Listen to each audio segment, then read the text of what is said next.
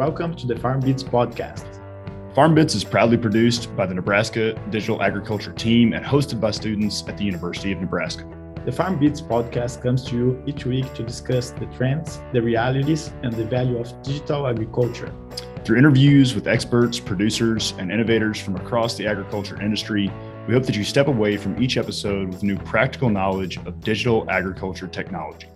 Hello, Farm Beats followers, and welcome to another episode of the Farm Beats podcast. I'm Jackson Stansel. And I'm Jose Cesario. And we are glad to have you with us as we welcome Dr. Andy Little, Assistant Professor in the School of Natural Resources at the University of Nebraska, to the Farm Bits podcast. In this episode, we get into the topic of precision conservation, which is essentially using data to make more informed, localized conservation management decisions. This is a really interesting topic in digital agriculture right now, and one that we have gotten several questions about. So let's dive in as Andy discusses his current research and the state of precision conservation with us.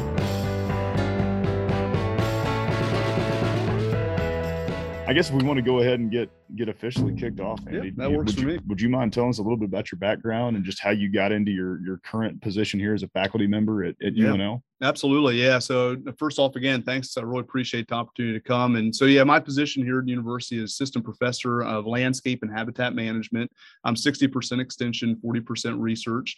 It's a really unique position. And that I'm engaging a lot with our projects that we have with people on the ground. And so I'm interacting with producers, landowners, and addressing these conservation needs that we have. And so I ended up, not to go too far back in time, but basically I started and I got my bachelor's degree at Penn State University, ended up in fisheries and wildlife management, and then moved and got my master's in Mississippi State in basically the same field, fisheries and wildlife management, working on white-tailed deer.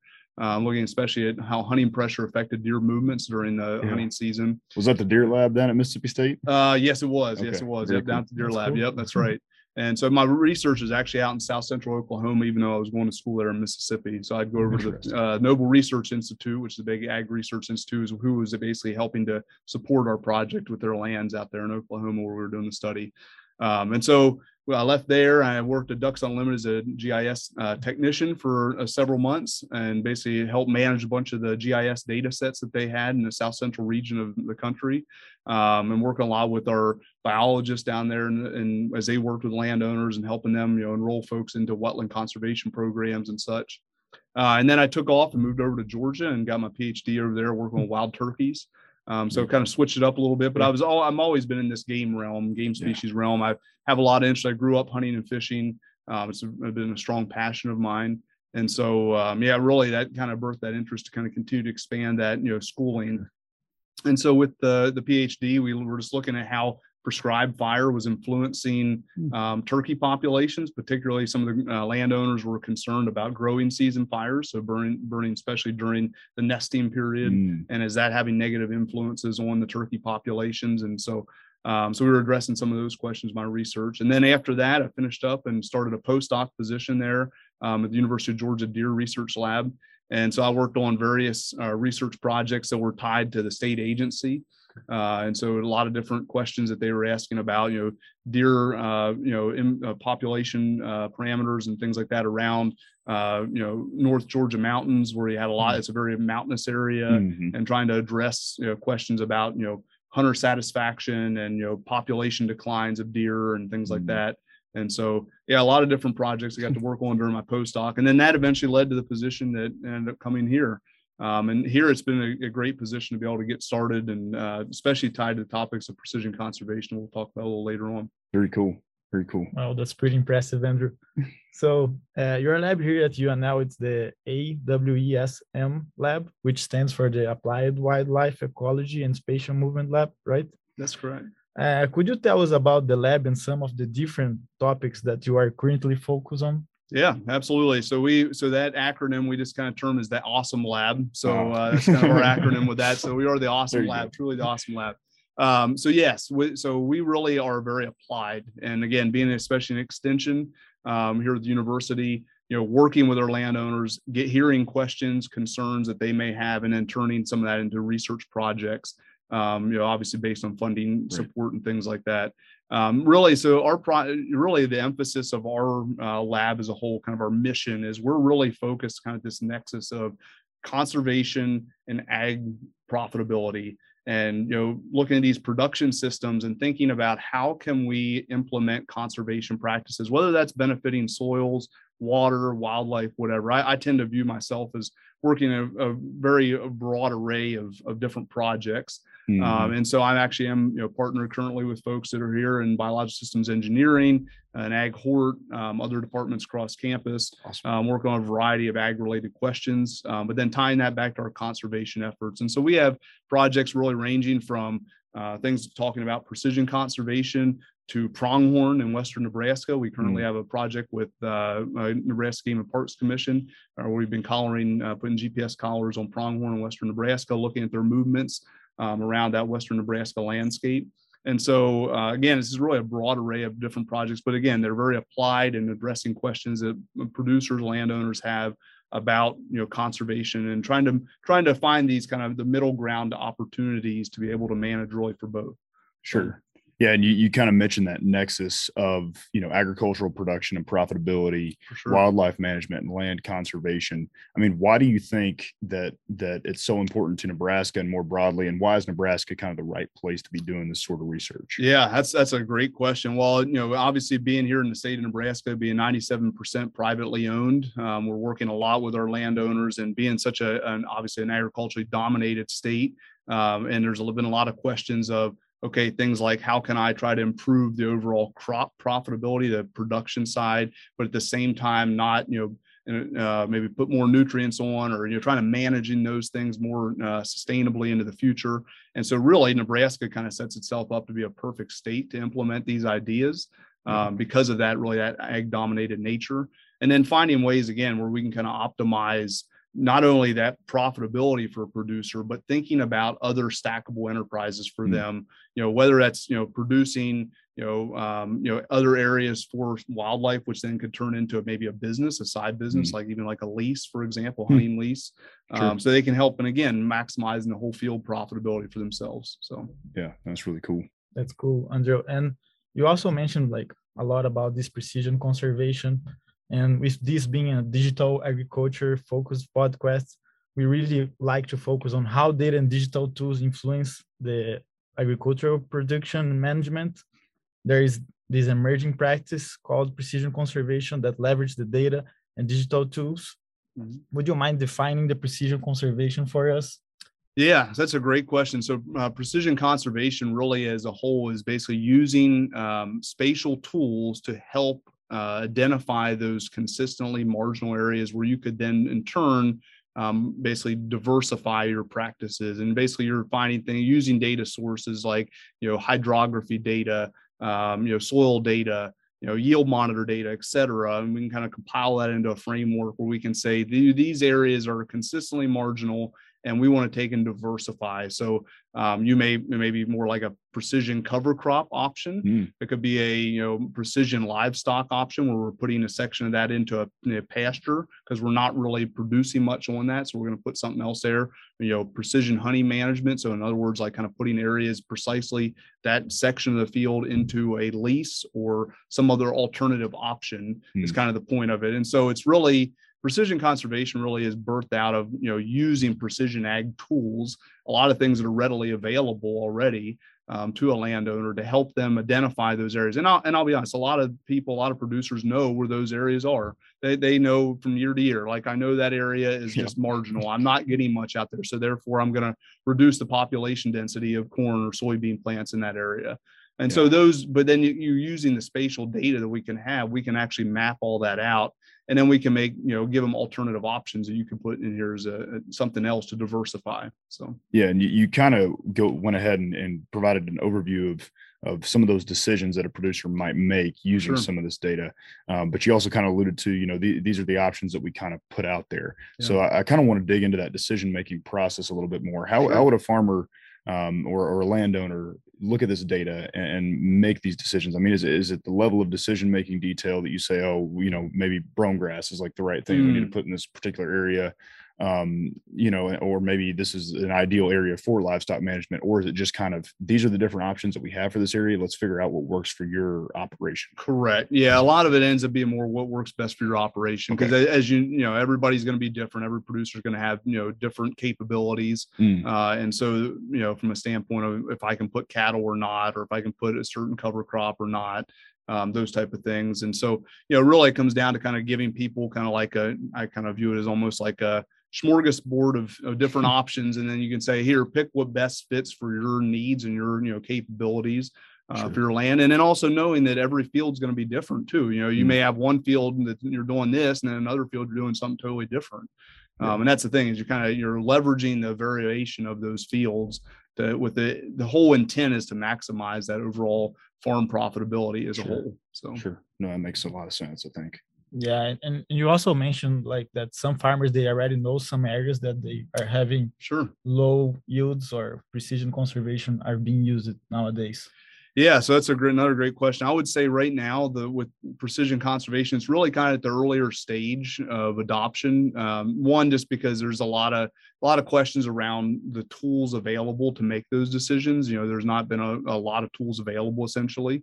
And so from a producer standpoint, I think Dr. Joe Luck had put together a study here a few years ago and looked at kind of adoptability of precision ag practices in the state. And really kind of, as he says, it kind of bends it into three groups. You have producers that may not be interested in this type of technology, people that are very progressive and are using it on a day-to-day basis, but really a kind of larger contingent that are in the middle that are, I like to use it, but there's a lot of steps that are in the middle and I'm trying to make decisions, you know, and I may not have somebody to help me with doing that. And so that's where, you know, we're hoping in the future that we can continue to develop those type of tools that can, and working with landowners. And that's where, you know, in my opinion, it's incredibly valuable to actually talk with those landowners and get their perspectives on, you know, these tools. Because at the end of the day, we can develop these tools, these kind of theoretical ideas and things, and put all this together. But if you can't get it adopted, that's a whole nother challenge.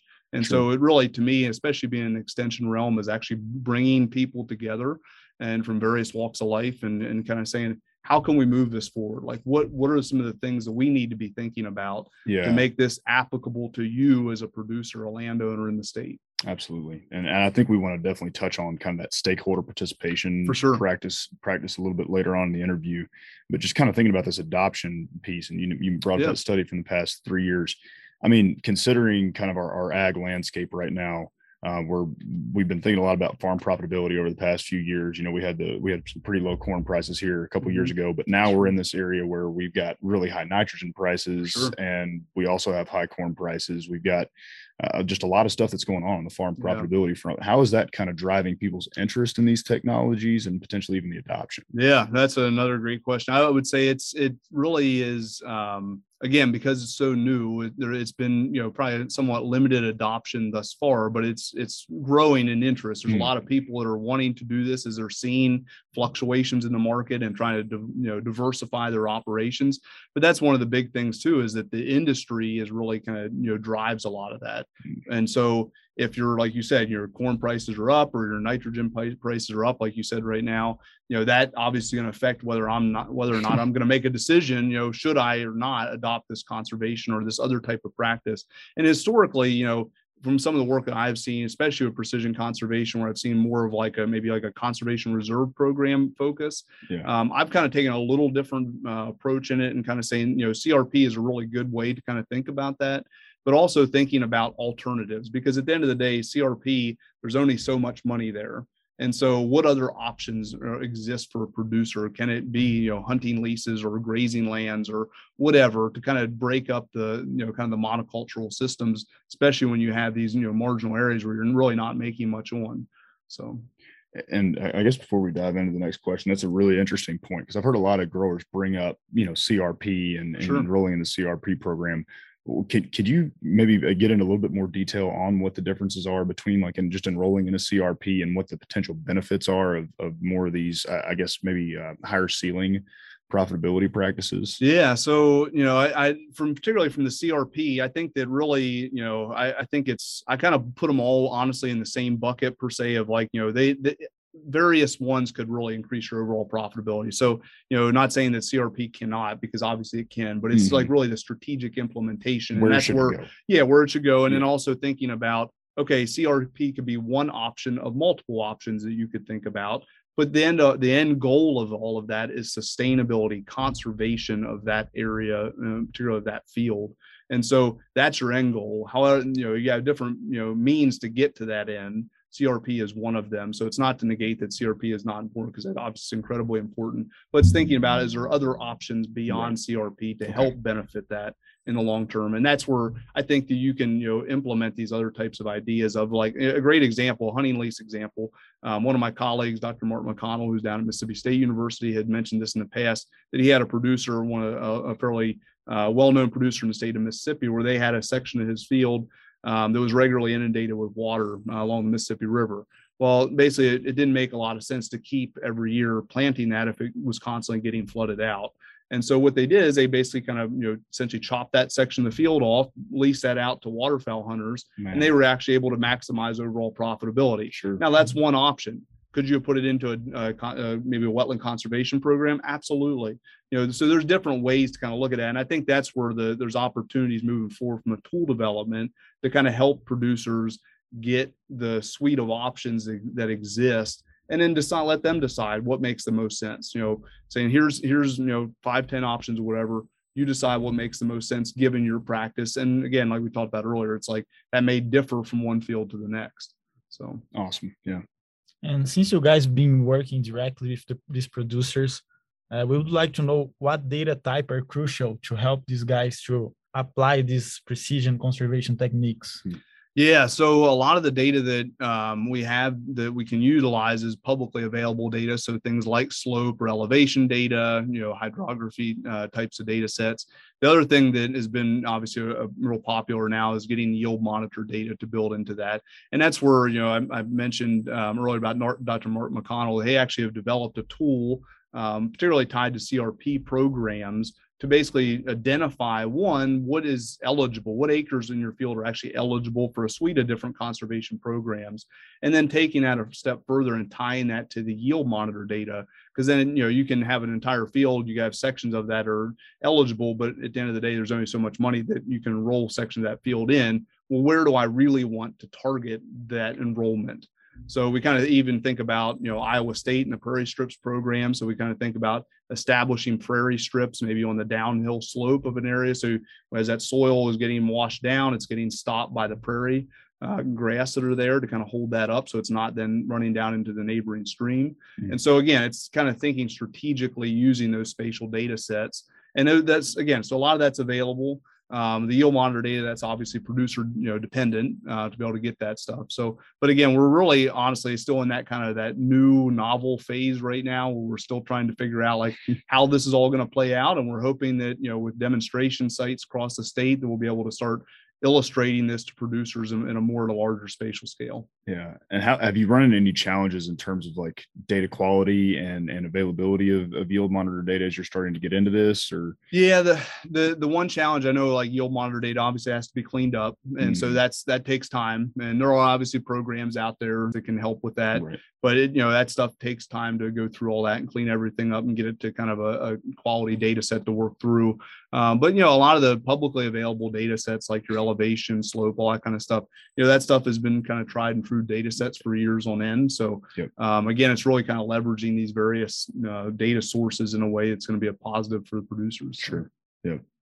Absolutely. And do you believe that there is a place for a digital assessment tool that would allow farm of their land to determine if assessment, it could be benefit from implementing the conservation or that absolutely. So that's where I would like to go in the near future, is to kind of really get tools in the hands of our landowners, our producers, so that they can, essentially play around with the data and kind of decide, since we have a lot of publicly available data, and then it's their yield monitor data that they can pull into the programming side of things. And then they can kind of say, here's some different options and kind of here's some cost analyses. And there are different companies that are trying to push to get stuff like that. And again, I mentioned Dr. Mark McConnell earlier. He developed one more tied to CRP practices.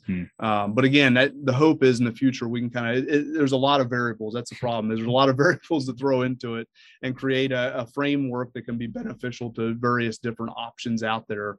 Because costs are going to change, and there's a lot of different, differences across the state, from a rain gradient side of things that are going to likely affect your decision making as a producer. And so you've kind of mentioned that there are some companies that they're potentially looking to get into this space, and I think about people like, or I should say groups like Ducks Unlimited or Pheasants Forever. Sure.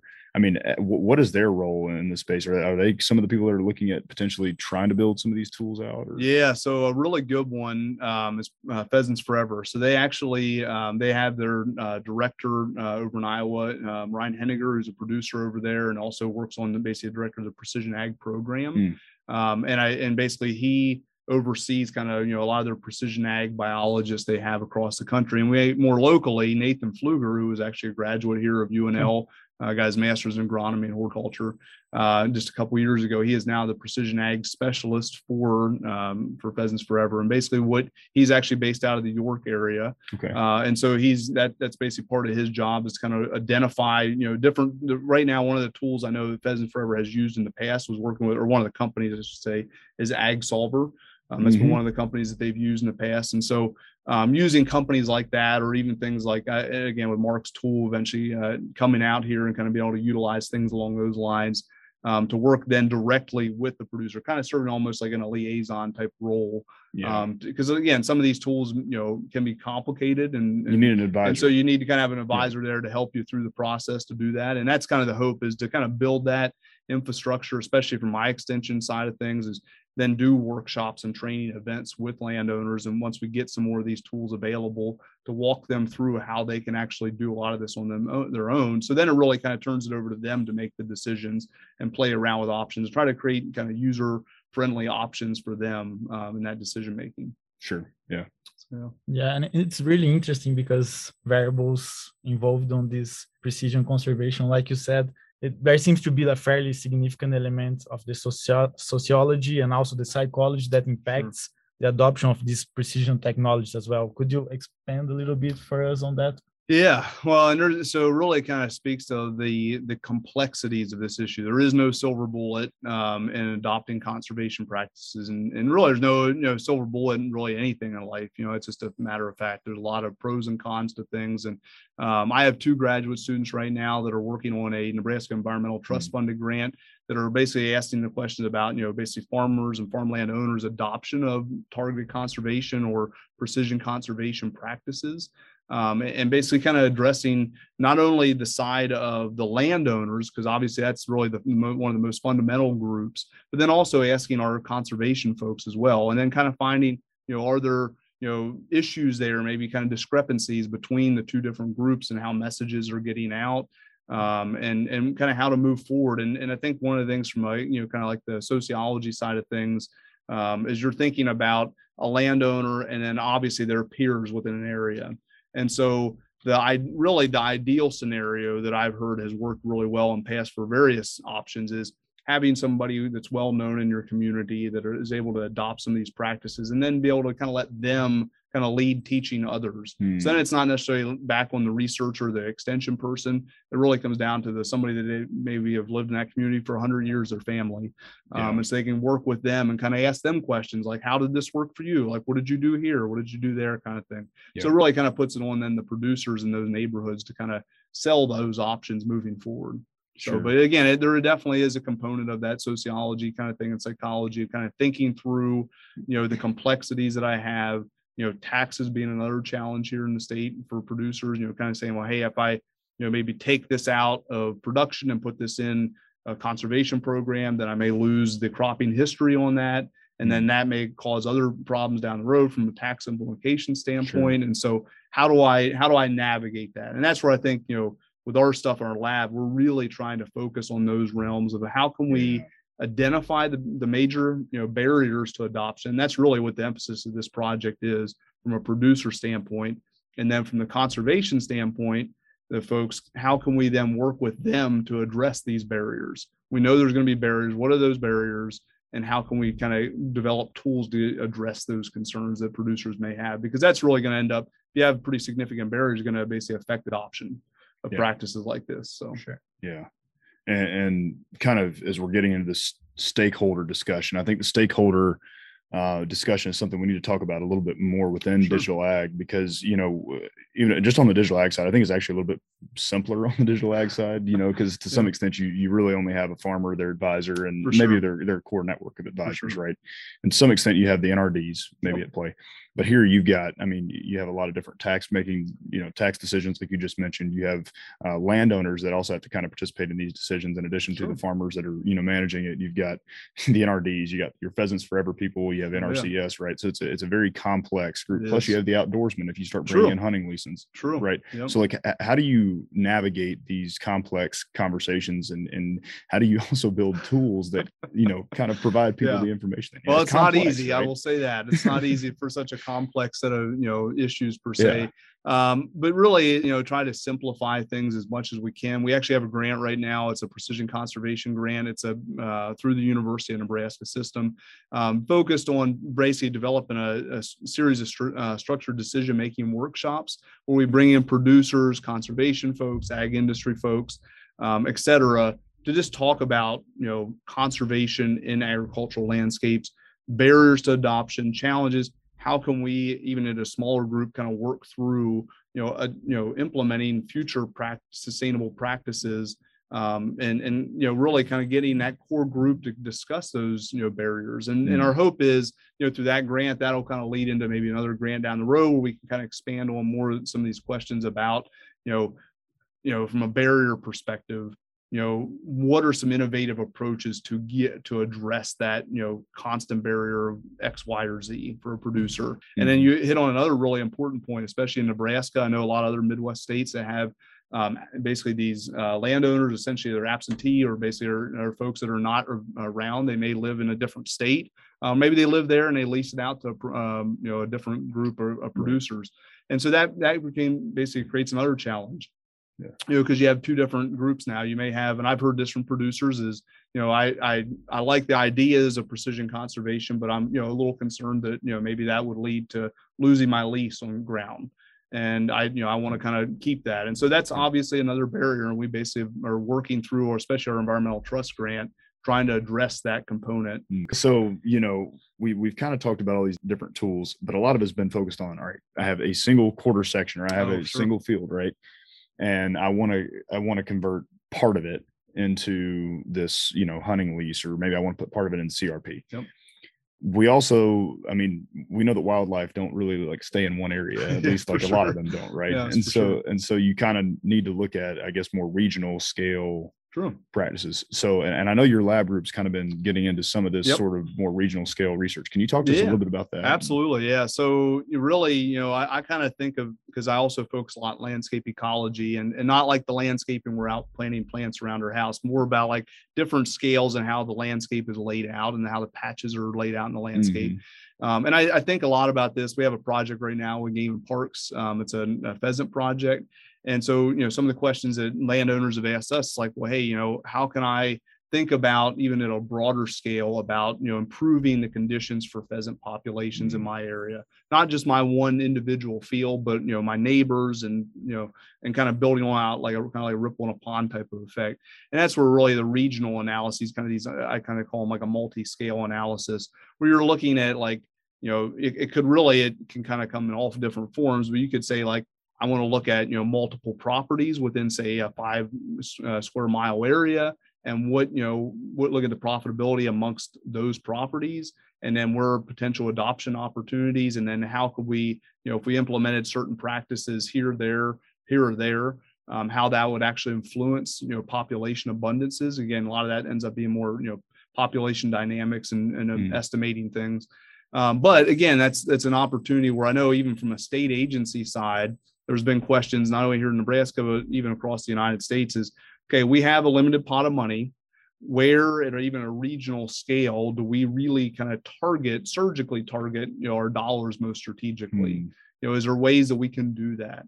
Is there tools that we can do that? And that's where we have another student who's in a different lab who's basically a PhD student working on some of that, kind of even at a regional scale, and bringing in our National Commodity Crop Productivity Index, NCCPI, pulling that data set in, and then looking at, kind of even at a regional scale, how that ties into yield monitor data in particular.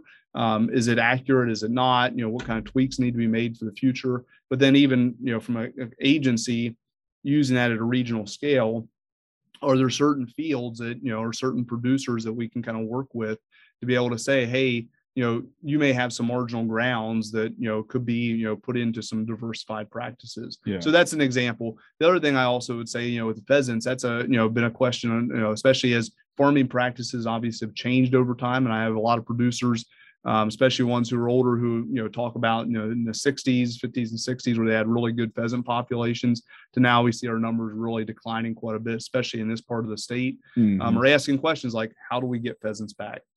And obviously that's a very loaded question, very complicated question, because there are a lot of factors that go into that. But at the end of the day, pheasants are a big deal. It was estimated a couple of years ago that pheasant hunting as a whole is about a $32 million annual business to the state of Nebraska. And that obviously that money is trickling down into local communities where hunters are going to stay at a Airbnb or a hotel and eating at the local eateries around town and investing in those local communities.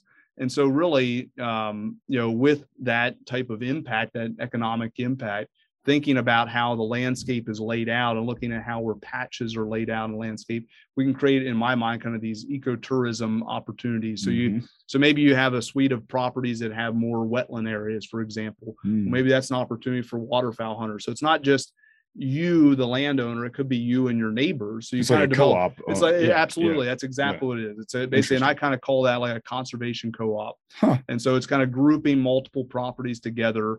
And maybe everybody has slightly different objectives, and that's totally fine. There's nothing wrong with that. But you can have a common goal of, hey, we want to do X, Y, and Z on our properties. And a great example of this, we can go to kind of the ranching side of things and think about the Schweitzer Ranch, which is in the Sandhills. And they obviously, be a more production cattle system. But then they said, well, hey, what about diversifying and doing some other things on our property? And so they started doing that. And now they're seeing additional streams of income coming in. The great part about all that, these additional streams of income, is that you can also then help from those years that you may have a lower dollar per bushel. You can help offset those years that are maybe, or you have a drought year or whatever. It's kind of a stabilizing. Correct. Yeah. So these are alternative options. So interesting. Okay. Very, very cool. Yeah. And following up a little bit on the regional scale experiments that you guys been doing, how does cropping system diversity or lack of it impact the feasibility or implementing best practice for this precision conservation? Yeah, that's a really great question. So really, in my mind, that, because again, it is pretty complex. There's a lot of pieces that go into that. We are kind of looking at, even at that regional scale of, okay, if we focus on, say, we kind of use Southeast Nebraska as a great example, because we have obviously a lot of dryland acres down here. And we think at a regional scale where we have obviously a lot, just primarily a corn bean rotation, what other options were, kind of from a theoretical standpoint, we're kind of looking through of, could we implement that could still have a good economic return for a producer, but even at a broader spatial extent. So not just the field, but like multiple producers within an area. And I think part of what, kind of getting at with that is when I'm starting to look at it from a wildlife perspective, because that's, again, my training as a wildlife biologist, I'm kind of looking at connectivity of patches and things like that. When you look, I used an example in the past in presentation in Otoe County, so just in the neighboring county here, and looking at the fragmentation of our, grassland patches versus just, regular ag patches. And you can see the fragmentation of these really limited patches. Obviously, there are some clumps here and there, but most of them are pretty dispersed. And the question there is, if you're a pheasant, for example, how do you get from point A to point B? One of the things that's been discussed a lot in the past, okay, well, when the crops are up, that provides obviously some refugia that, to get from point A to point B. But what happens in the wintertime, those cold months when there's not much cover out there? Now you're really fragmenting that population down to very limited areas, which tends to be why you see higher abundances of pheasants in, say, Southwest Nebraska, McCook area, et cetera. because they have a lot more diversity in the sense of like CRP, and they have, the farming, soil rental rates are obviously lower out there versus over here.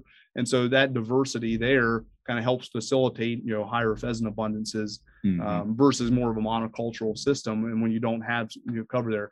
And another thing we've been talking a lot about too is what role does cover crops, especially winter cover crops, play there in wildlife movements across the landscape, because that could be a very, successful, venture if we have the right mixes of cover crops in a landscape that again are not only beneficial for the wildlife, but are also beneficial from that producer and their needs. But again, when I kind of zoom all that out and kind of look at that regional scale, it's the monocultures that obviously does create some challenges from a wildlife movement standpoint when you have, limited diversity. But obviously diversity, the way things are set up are obviously for a reason, because the industry is just, that's kind of a big part of the industry right now and the needs. But I think moving forward from a sustainable ag practice, there are alternative options as well. But that also creates the need for markets for things like that. And that's why I know there's been a lot of discussion in carbon sequestration and other things along those lines is a whole nother topic area, because that's, thinking about alternatives into the future. So, yeah. No, that's there's so much that goes into this, from the cover crops, and I'm sure even perennial crops is something that you can start thinking about. And y'all are probably starting to get excited about as those markets start to explode. Yeah. But I guess as we start to get towards the end of this interview, because we may have to have you on again just to talk about more of this stuff. But glad to come back on. That'd be awesome. But getting to the end here, looking futuristically, if you were to, kind of imagine some tools that would really help with building out conservation, precision conservation, whether that's database tools, whether that's data acquisition tools, or whether that's literally a digital tool that kind of brings it all together. What would you like to see here in the next few years for precision conservation? Yeah, I think for me, I would really like to see some tools where we can actually using, on the ground experiments at, say, our research and extension centers, to kind of feed in some data in initially to these, where basically we can look at, different scenarios, kind of like scenario planning. I guess that's a better way to put it. So you're basically putting in, if I did X, then what is the likely response economically? Because bottom line, that's what it's going to come down to from a decision point. Is it affordable or not? And so that's my vision, is to be able to then get this input to the producers to say, okay, yeah, if I tried scenario 1 versus 2 versus 3, what are the cost benefits for all those 3 options? And what makes the most sense on my ground? And that's where I think too is, again, we can develop these tools, but the training, the workshops, engaging with our landowners to really kind of put them in the driver's seat, in my mind, to let them make those decisions for their properties. So then it kind of lets them decide, like, what works best, what works best for the bottom line. Obviously, I think in the near term, you're still going to need to have a lot of kind of advisement there. And maybe at some point, down the road, 10 years or so down the road, we'll be able to have it where it's totally like you kind of do everything yourself. Right. And I know there's an emphasis, there's an interest in doing that. So it's really kind of puts it on the producers to let them make their own decisions of what works best for their system. So that's really, I think for me, it's trying to, having the data sets, as data sources, I should say, are available, that are already publicly available, and then letting the producer pull in things like yield monitor data, which is just a really great resource that they're collecting a lot of times on their combines, and they can pull that in themselves and then have a user-friendly option, or user-friendly kind of like GUI interface where it's a point and click, and then make those decisions on what financial scenario makes the most sense. For farmers, landowners, advisor, or whoever is listening to this podcast, and they are thinking about the few spots on their fields that's not yielding good or something on these lines, how would you recommend that they get started assessing these options that we mentioned today? Yeah, so I would say the best option right now is to get in touch most directly would be Nathan Pfluger with Precision Pheasants Forever, with his precision ag role there, because that's basically that's his position to do that. So as well as NRCS, other agencies that are engaged in this realm, because I think a lot of these agencies realize that, their organizations realize it's kind of a great way to really optimize both. And so that would be my recommendation, is they would, reach out to your local FSA office to see what options exist. One of the projects we're just getting started, I want to go ahead and note here, is with the Iowa State and their Prairie Strips program. And basically what they do is they take about 10% of a corn bean field and put that into Prairie Strips. And basically that Prairie Strip is there to really kind of help from that sustainability from like the soil erosion, water loss, benefits to wildlife, et cetera. And really, so what we ended up, we partnered with them on is to, basically bring that to Nebraska and basically kind of expand the footprint of Prairie Strips across Nebraska. And so here in the near future, we have an extension driven project that we're going to be rolling that out, basically hopefully with some landowners across the state, but also, with our research and extension centers, to actually demonstrate, here's another option, that you could think about, is putting a prairie strip on your property. And that's actually in the Conservation Reserve Program at CP 43. So producers actually can enroll in that right now. I've heard of some producers in particular up in the northeast part of the state that are enrolling in that right now. And so they want it, and their end goal was, particularly one of the producers I've talked with some of the biologists about, is, hey, I really want to create options for my kids to be able, or grandkids, to come in here and pheasant hunt. And I don't have that right now. And so this seems like a viable option. And these are some marginal acres that I'm not really making much on, or maybe they're on terraces or whatever, that, maybe my equipment can't get around anymore. And so that's an alternative option that then the producer is able to get some, economic returns from that, from the program, but then also have that, benefit for their kids, grandkids, et cetera. And Andrew, do you have a last piece of advice to offer our listeners when it comes to land management and wildlife conservation efforts? Yeah, I'd say, I think from my perspective, is to kind of think through like what options, could you look at on your property for the sustainability in the future. And I'd say one story that I think really kind of hit me from a producer up in the northeast part of the state, that really kind of emphasized the importance of, precision conservation efforts, is the producer. I listened to my presentation in a meeting a while back, and came up afterwards and said he owned quite a few acres in the northeast part of the state, and basically just said that, from my perspective, I'm looking at future generations, my kids, grandkids, et cetera, that are going to own this farm. And I've lost soil, obviously, on my fields. And so I'm thinking about, like, the Prairie Strip program is an option, to help reduce that into the future and that sustainability. And so it was really, to me, it kind of hit me as a really exciting moment, because it basically said, well, the producer was kind of thinking through this kind of the long term, because we live really, as I always kind of tell people, we live in kind of the microwave generation. Conservation really ends up being a long term investment. It's not like getting on our phone and pulling something up on Google. We can have it instantaneous. It takes time. And so, kind of thinking about that long-term effect, of conservation in the landscape, why should we do it?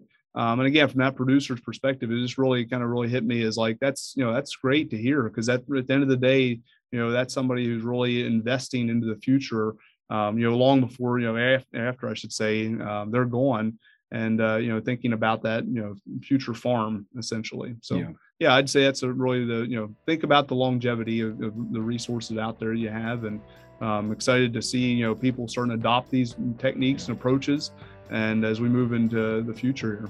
Thank you very much to Dr. Little for taking the time to join us for this episode of the Farm Beats podcast. It's really exciting to see how technology is improving precision conservation. And one of my favorite parts of this episode was how people are adopting new practice towards the precision conservation, and how this practice can impact our future generations in different ways. Yeah, it was really interesting, kind of hearing some of the stories about farmers in Northeast Nebraska and how they're already thinking about those next generations and how to sustain their farms for the future. One of the things I thought was really interesting discussing was all the different stakeholder groups that are involved within precision conservation, between landowners, farmers, NRCS, and all the different psychological elements that kind of go into making these adoption decisions. So, and kind of how they're thinking about integrating these into digital tools. I think that's a really, really interesting aspect of what Dr. Little's lab is doing across the board. So yeah, I thought it was a great episode. I hope you all enjoyed it. You tuned in to listen, and we look forward to you joining us again next week as we bring another story about digital agriculture to you. Thanks. Thank you for taking the time to join us today on the Farm Beats podcast. If you enjoyed this episode, please subscribe to the podcast on Spotify, Apple Podcasts, YouTube, or wherever you listen to podcasts to be informed about the latest content each week. We welcome your feedback. So if you have comments or questions for us, please reach out to us over email, on Twitter, or in the review section of your favorite podcast platform. Our contact information can be found in the show notes. We would like to thank Nebraska Extension for their support of this podcast and their commitment to providing high-quality informational material to members of the agricultural community in Nebraska and beyond. The opinions expressed by the hosts and guests on this podcast are solely their own and do not reflect the views of Nebraska Extension or the University of Nebraska-Lincoln. We look forward to you joining us next week for another episode of Farm Beats.